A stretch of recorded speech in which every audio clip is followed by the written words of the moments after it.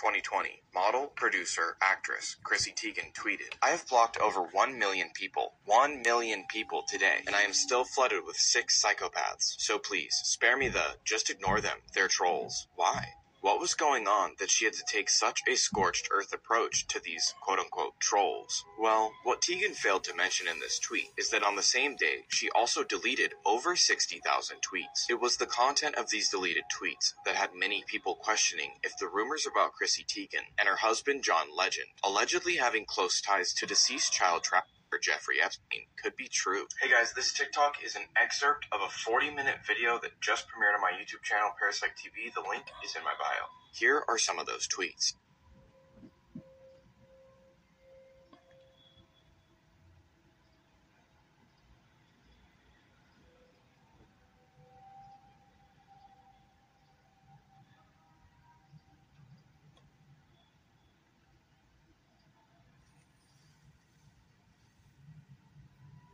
I'm going to Anthony Weiner this kid. To understand how depraved and relevant this specific tweet is, we'll take a quick trip down Weiner Lane. Anthony Weiner's in a familiar position, apologizing again for inappropriate behavior. There is no question that what I did was wrong.